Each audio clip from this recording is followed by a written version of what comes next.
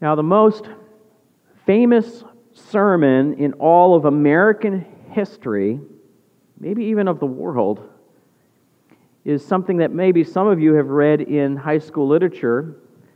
Maybe, if it's still taught in high school literature, it's called Sinners in the Hands of an Angry God by Jonathan Edwards. The sermon text was taken from Deuteronomy 32.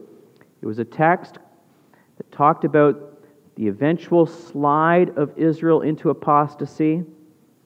And the text said, their foot shall slide in due time. Now, the sermon, when it was first preached in Enfield, Massachusetts, it was so electrifying that many in the auditorium visualized themselves hanging by a thread over the gaping mouths of hell. And people began to wail.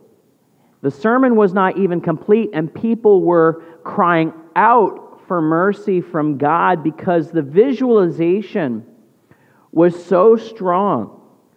In fact, Edwards, as he's preaching this sermon, he had to quiet the congregation down so that he could finish his sermon. It was so moving, and it's widely recognized as the beginnings of a great awakening within the American colonies.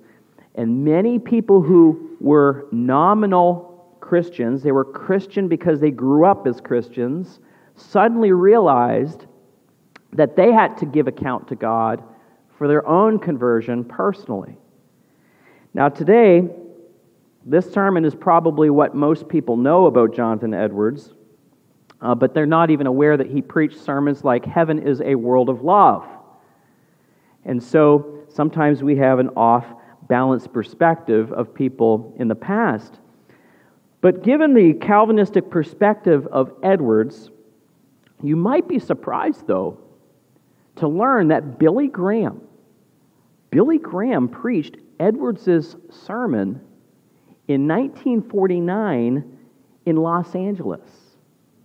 In 1949, there was a campaign, 8 weeks long, of nightly services, and in the middle of that series, Graham picked up Sinners in the Hands of an Angry God and re-preached it with his own additions worked in.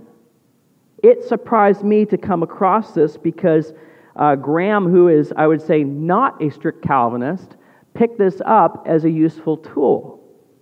And Graham adapted the sermon for his audience, and he emphasized the mercy of God without losing Edwards' original emphasis upon our sin nature, which makes us vulnerable.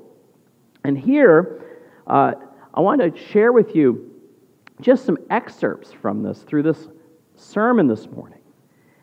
Graham adapted to his LA audience, and I'm going to read some portions, and I want you to notice the red are additions that Graham inserted into this sermon. And if you could move the slide ahead, Caleb, that would be helpful. It says, he starts, unconverted men. Listen to this. Unconverted men walk over the pit of hell on a rotten covering. And there are innumerable places in this covering so weak that they won't bear their weight. And these places are not seen. Walking in this tent, down that sidewalk, out on the street, every step you take on every rock and cover and underneath is so weak that any step you might fall through and be in eternity, so says Jonathan Edwards, the president of Princeton University. The arrows of death fly unseen at noonday, and the sharpest sight cannot discern them.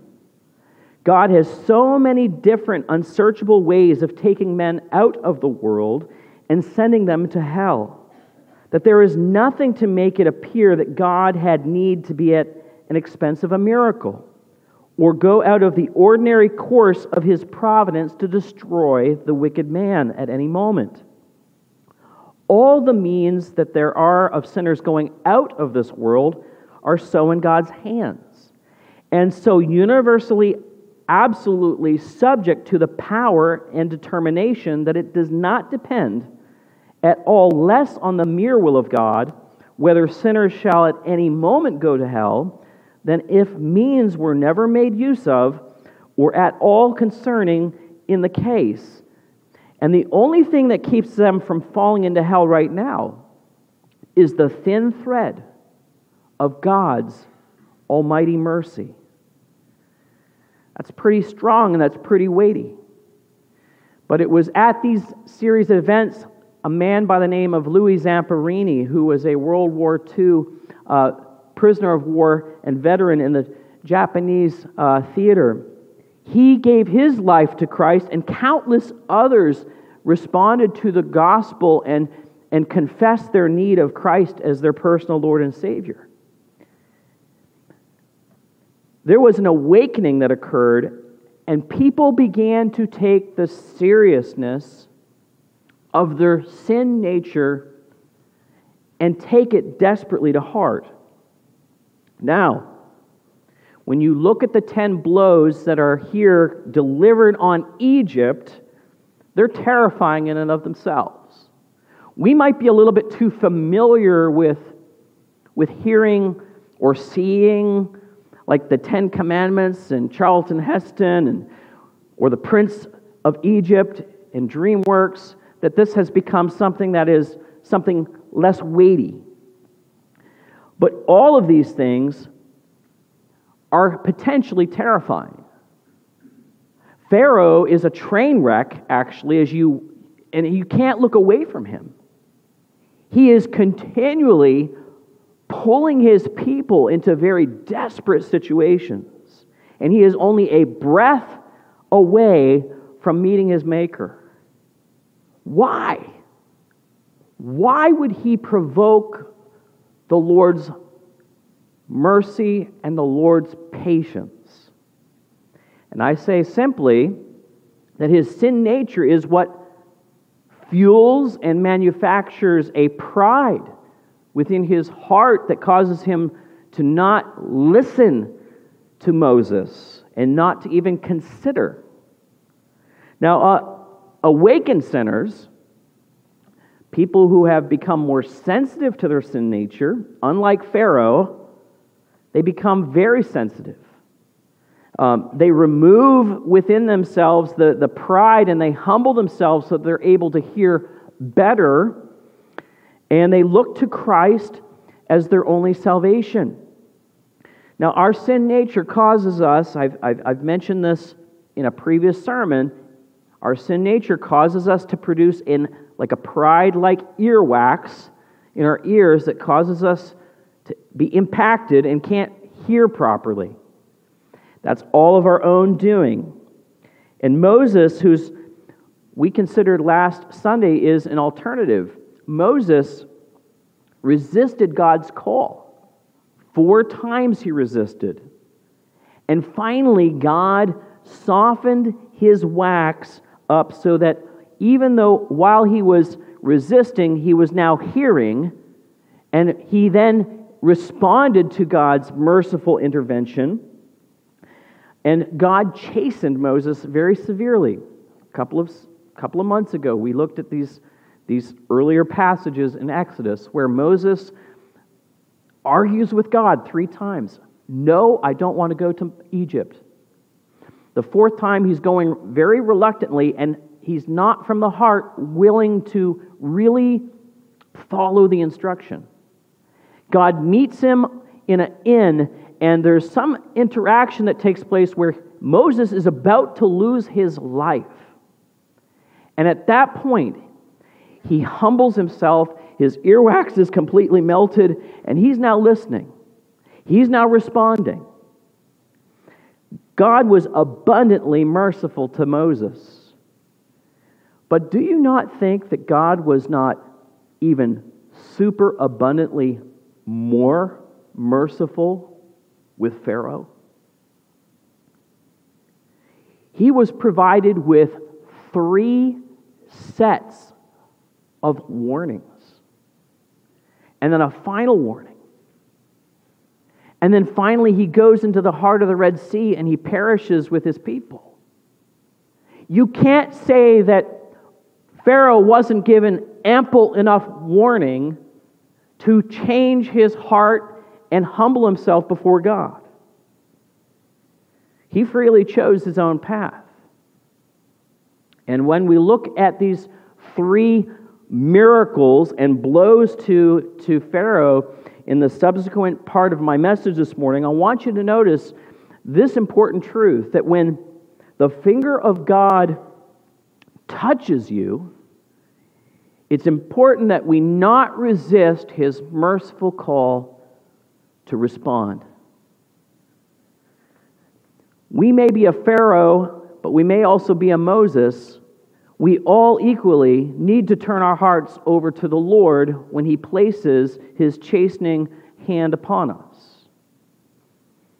And he does this because he loves us, and he doesn't want us to follow our own heart. He wants us to humbly follow his word.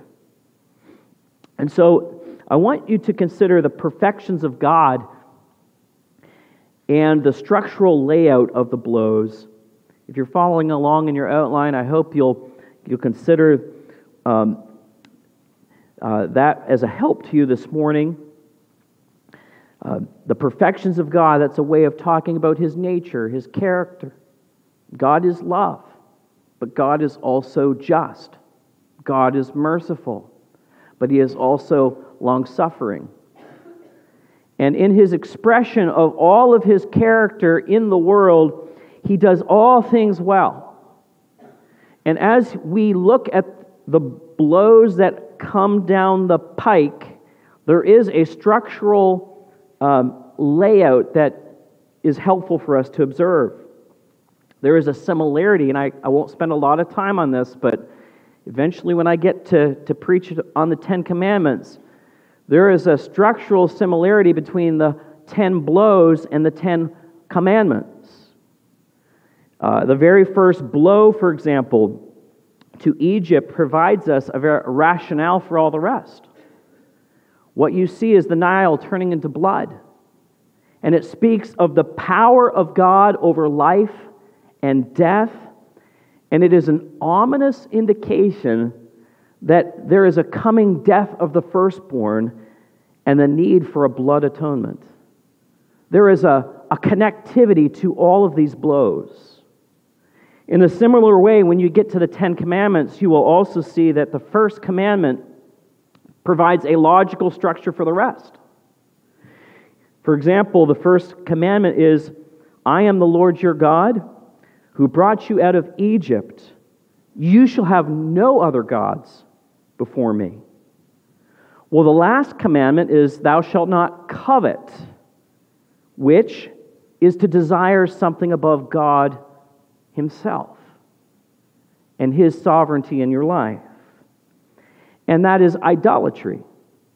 And there is a connectivity that if you don't get the first one right, the rest are not going to flow out properly.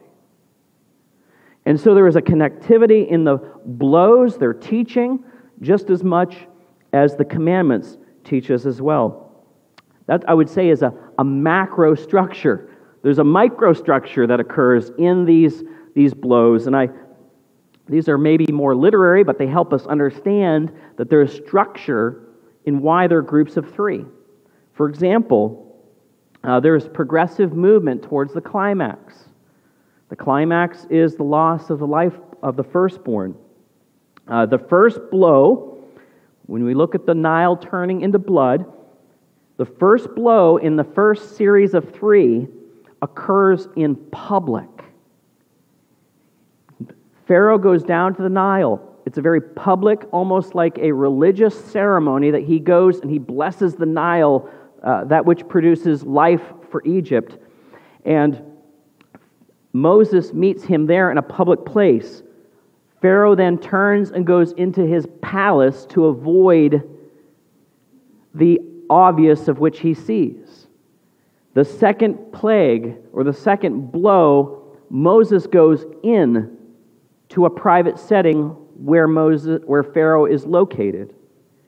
And then the third plague, the third blow, comes completely unannounced, as if out of nowhere. And this three-phase cycle occurs in the second set and also in the third set. And so this helps us to understand that there is a significance to the ordering to help us prepare to understand the main themes that are in them. There is also a psychological effect that gets progressively worse. In the first set of three, we read of the gnats coming at the end. Gnats are terrifying, especially if you get into a swarm of them. You start to get unhinged, and you start swatting everything.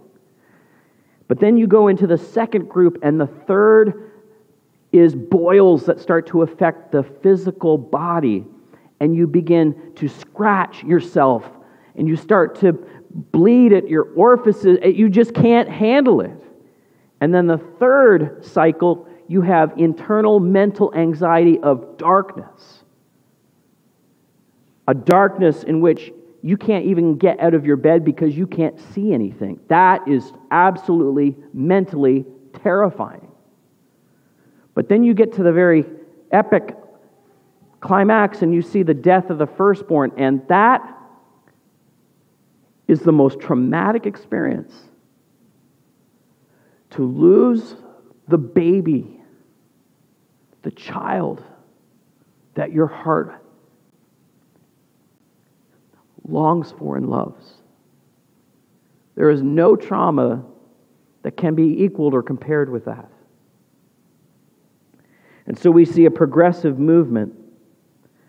We see also that the magicians acknowledge at the end of the first cycle that this is something significant. This is the finger of God. When we get to the second cycle, it gets a little bit bigger, and they say, this is the hand of God. Not just the finger, this is the hand. And then in the third set, absolute mutiny starts to take place. And then the final blow of the firstborn, Pharaoh himself has completely lost his voice. The people of Egypt say, get out of here. We don't want you here anymore. Pharaoh loses his capacity to even govern his land because the people see what he can't see. So what we have is this structural, internal structure. It's important for us to see it, but we also need to see that there is an expression of God's mercy and His justice in His sovereign disposition as He governs the world.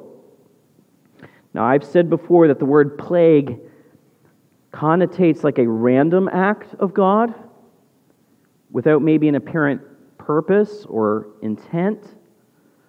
Now, the word blow, I have argued, more accurately reflects intention. And I do believe it's a better word because God intends to force the compliance of Egypt to His command. I think it's helpful for us to recognize that God does nothing without purpose or plan. And in Exodus chapter 9, verse 16, you can look over at that verse, chapter 9, verse 16, which we will come to in our next sermon.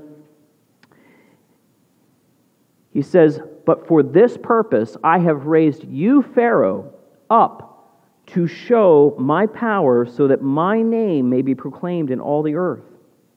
And so what God is saying is, look, even the raising up of Pharaoh, and if you think even more broadly in the Scripture, the raising up of Judas had an intent. Yet God gave Pharaoh every opportunity to repent and obey from his heart. Yet why doesn't he repent? Why doesn't he respond? I think we have to look to Paul in the book of Romans, because Paul lets us know that Pharaoh is an example of someone who in the ultimate analysis would not respond from the heart. Pharaoh will let Israel go, so to speak, over his dead body, and it will cost him his life. Pharaoh is not going to glorify God from his heart. He's not going to worship God in spirit and in truth. There's a faux responsiveness, a false responsiveness. Now, in the book of Romans, Paul is very concerned that his readers will recognize that it is from the heart that one responds and believes the gospel. Romans 10 says this, that if you confess with your mouth and believe in your heart, it is with the heart that one believes and is justified. And what Paul argues through the whole book of Romans is this, that by default, all of our hearts are hard because we have a sin nature. No one seeks after God. None is righteous. No, not one. We are naturally against God. And what we do need, every single one of us, is that we need the Holy Spirit to awaken us, to cause us to respond to the Word of God. And we need to be sensitive to the finger of God as He begins to work deeply within our hearts. I would say that in a general way, Paul does give us a reason as to why Pharaoh refuses to respond. I want to paraphrase Paul a little bit, and you can see the full context there, so if I'm not taking him out of context. But God chose to endure with much patience a vessel of wrath, someone like Pharaoh who is prepared for destruction. There was a preparation and intent there, but yet God, with much patience, decided to suffer long with him. And He did it to make known His riches in glory in spite of the vessels fit for destruction. And so I would say that would be a very general reason, and unfortunately, general reasons don't really satisfy inquiring minds. For example, why did God soften Moses over Pharaoh? As Paul puts it, they're both from the same lump of clay. They both have a sin nature. They're both sinners from birth. And the truth of the matter is that we are all sinners from birth. We all come from the same lump of clay. Well, what Paul says is that we are not actually entitled to know why God specifically chooses to be merciful to some and not to others. And so we might be tempted to say, well, how can God find fault in us when we're entrapped in our sin natures? Well, Paul says, who are you, O man, to answer back to God? In other words, you're going to have to wait until heaven to get your answer. This is the way it is. And Paul is just simply putting it into basic terms. This is God's world, and you weren't the creator of it. He owns a universe. You don't own a universe. And this is just the way it is. And if that's the case, then the why is less important than the how. And in the next series of blows, we're going to consider the how. Because if it is His system, we ought not to get worked about the why. We should really be much more concerned about the how. How is it that we harden our hearts? How does this occur? And what we, in truth, need to humbly admit is that we need the flame of the Spirit to soften our hard hearts. We need the flame of the Holy Spirit to awaken us to our lost condition. We need the Spirit to show us clearly that if we walk out these doors, we have no guarantee that we will not be met with an accident just around the corner. that will take us from this life into the next. That is the human condition. And we are sinners, and we need the Spirit to show us our need for a Savior. Now, I've spent a lot of time setting up, but I can tell you, I want to show you how the rest of this is going to go pretty quick.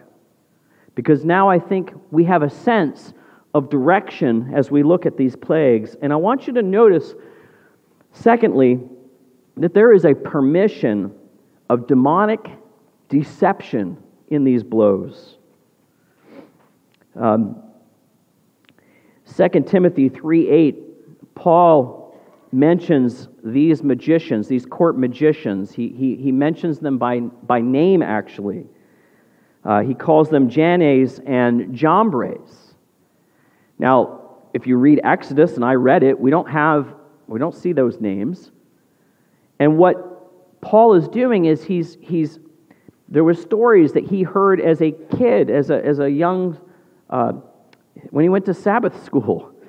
He heard stories of recreative, imaginative, and they gave these guys names. And Paul's basic point, though, is that these people opposed the truth.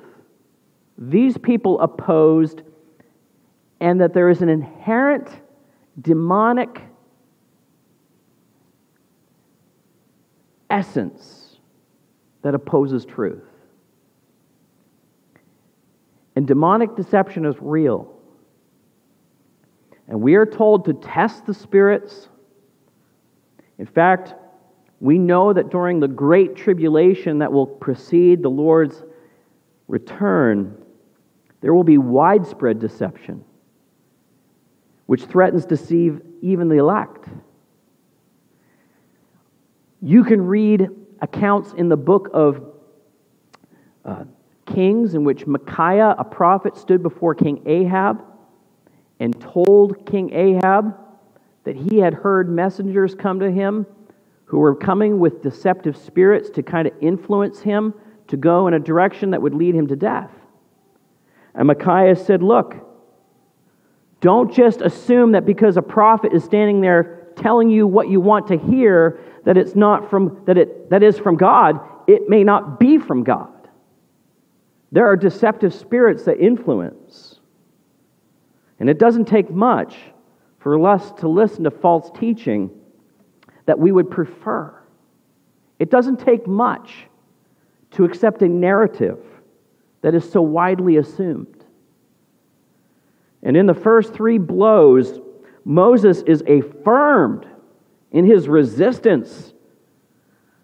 And his resistance is affirmed by the voice of demonic deception. And the reality is, it didn't take a whole lot.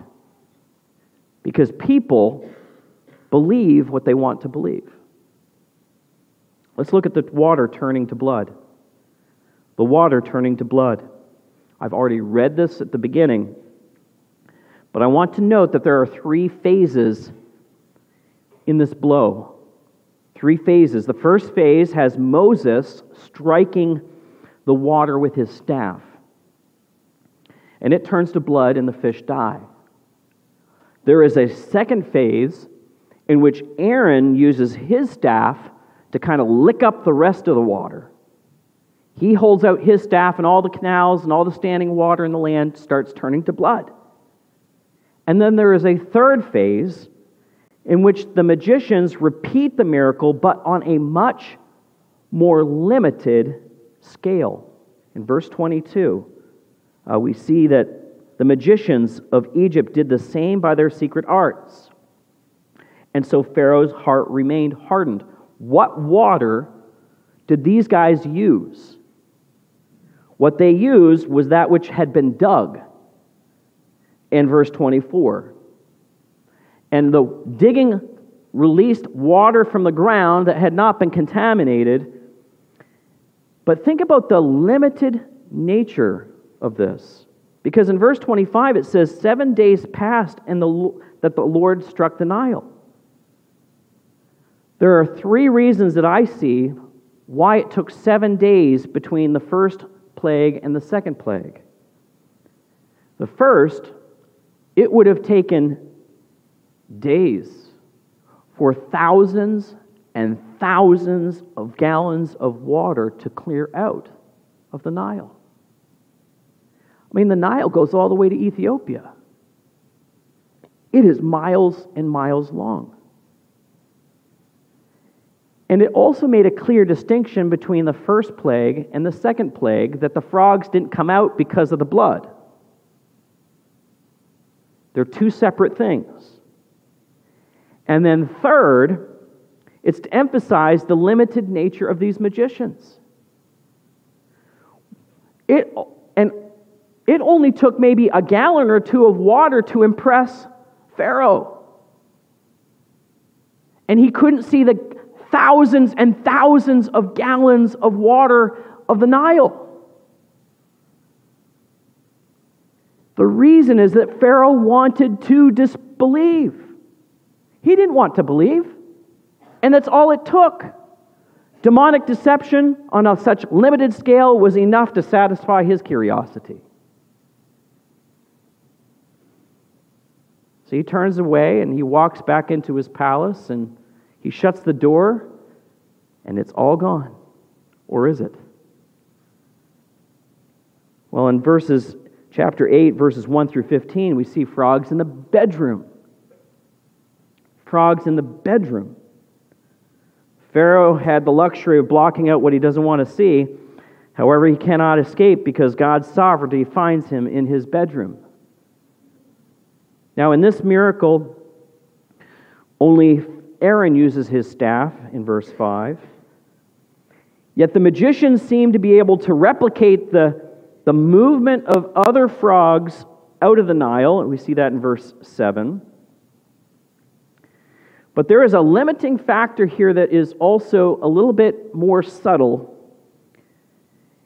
And Pharaoh even admits that his magicians, with their demonic capacity, are still limited, although he isn't willing to say that he now submits to the Lord. Pharaoh quietly admits that his magicians were useless because he has to go to Moses to get the frogs to go away.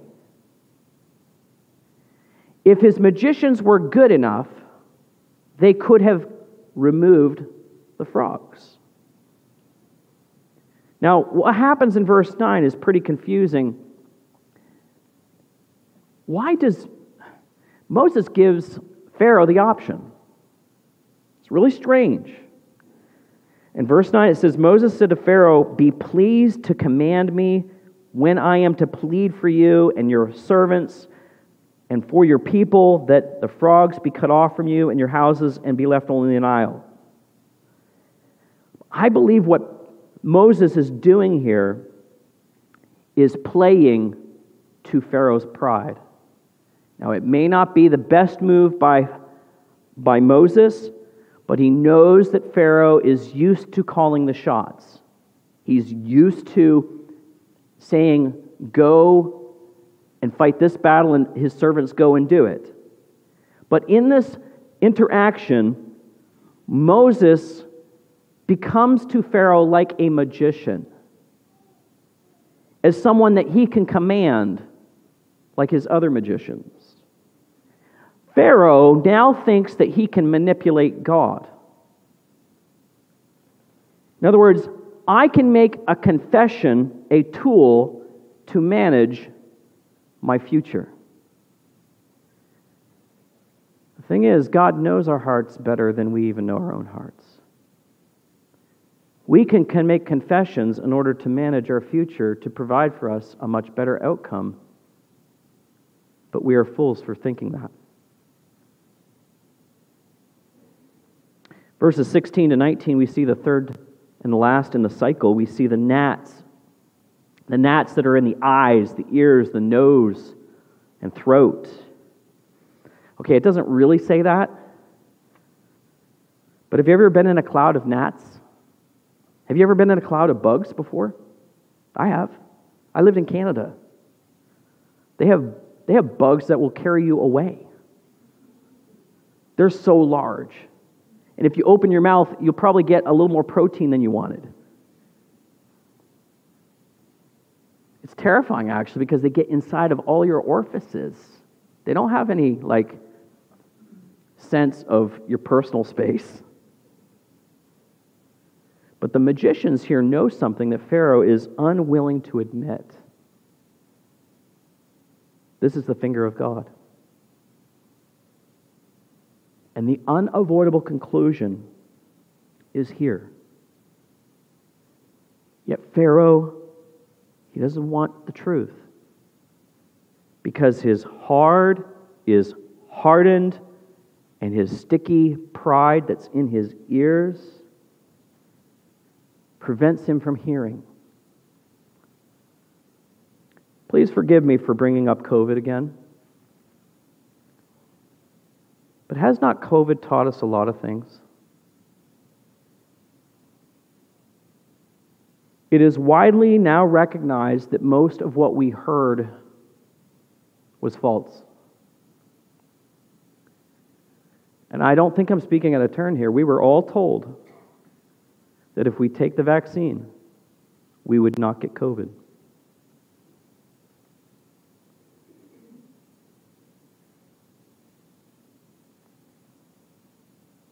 I think it's important that we not overlook how God allowed concerted opposition to truth to occur over the last 3 years. Opposition to truth is inherently demonic. Yet God permitted these demonic deceptions to occur. I want to be clear. COVID was not the finger of Fauci. It was the finger of God.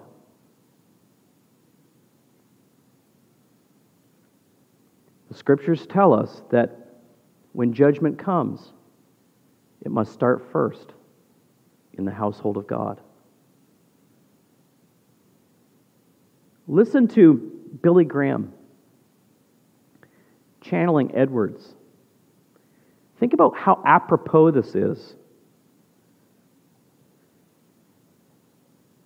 Again, Edwards' words are in black and the red is Graham. Natural men's prudence and care to preserve their own lives, or the care of others to preserve them, do not secure them any moment. In other words, all the security you take to preserve your life, you can get in a room and lock every door, and nothing in the room can harm you. And Jonathan Edwards says that he believes scripturally that that is no security, no matter what caution you take. I read about a man the other day who was so germ conscious that he'd just stayed in a room all day long. And he kept netting around him all the time. And he had a germ phobia. That is no security that man may not die at any moment of some dreaded germ or some disease were it not for the mercy of Almighty God. Men's own wisdom is no security to them from death. That if it were otherwise, we should see some difference between the wise and the political men of the world and others with respect to early and unexpected death. But how is it, in fact? Ecclesiastes 2:16 says this, "How dieth the wise man?" And then it answers, "As the fool." You see, if our first inclination is safety first, do you know what's going to happen? We'll listen to the magicians who tell us what we want to hear. And at the end of the day, we're still only one breath away from eternity. And the question we need to ask ourselves, do you believe from the heart that to be with Christ is far better. From the heart. And when the finger of God touches you, don't resist His merciful call to respond. At times I wonder if a sermon like Sinners could even be preached today as it was in its original context. And I would have to say probably not. And the reason for that is that most of us have already accepted the spirit of the age,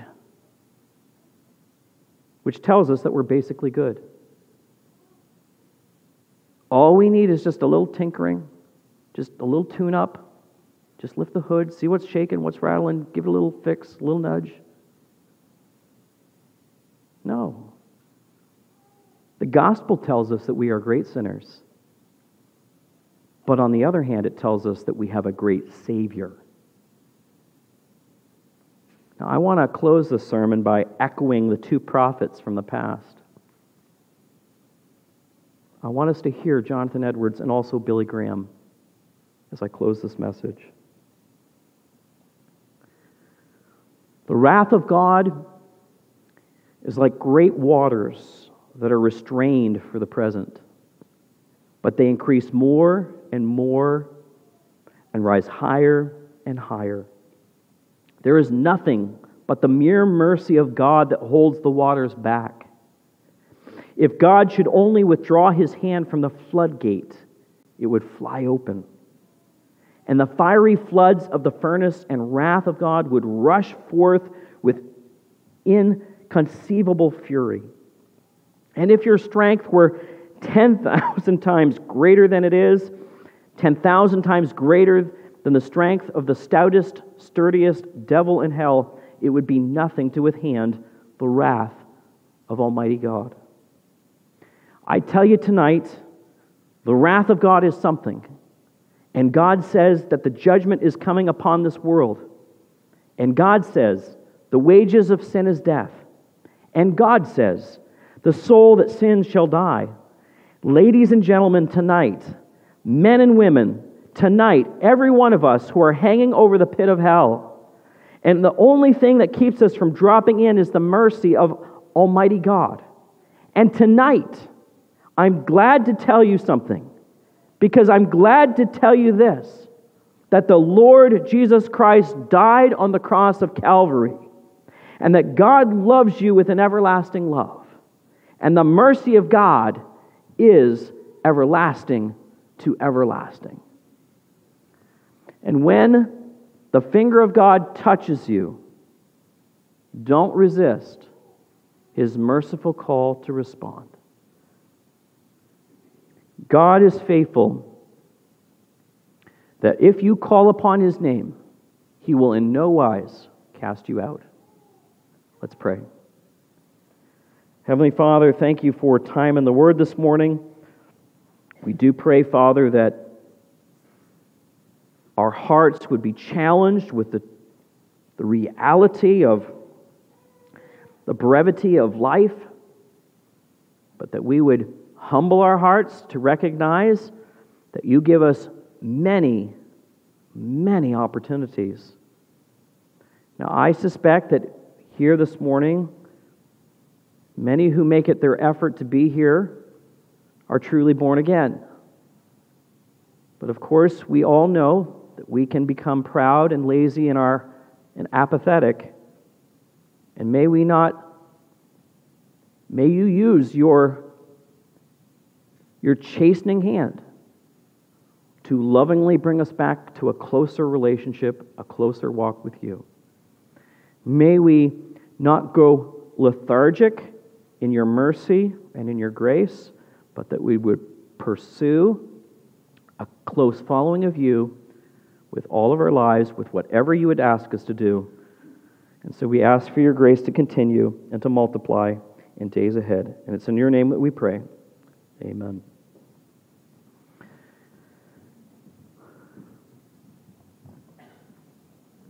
I invite you to stand. We're going to sing in closing, Merciful God.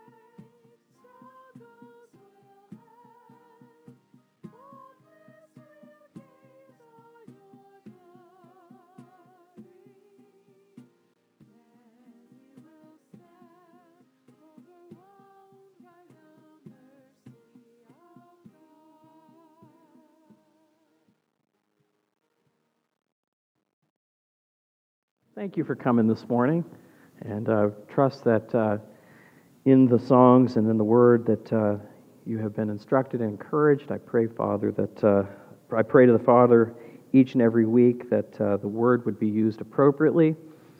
And so, again, thank you for coming. If you're visiting with us this morning, I do have a gift I'd like to give to you. And Jim Rao is one of our elders here. I'm not feeling the best, but Jim's in better shape than I am. He would love to say hello to you at the back near the coffee. And we have a gift for you. Do go see him there. We do have the discussion-based Sunday school in the fellowship hall. If you're able to stay with us, we hope that you can. Let's close with a prayer of benediction. And may the grace of the Lord Jesus Christ and the love of God and the fellowship of the Holy Spirit be with us all. Amen.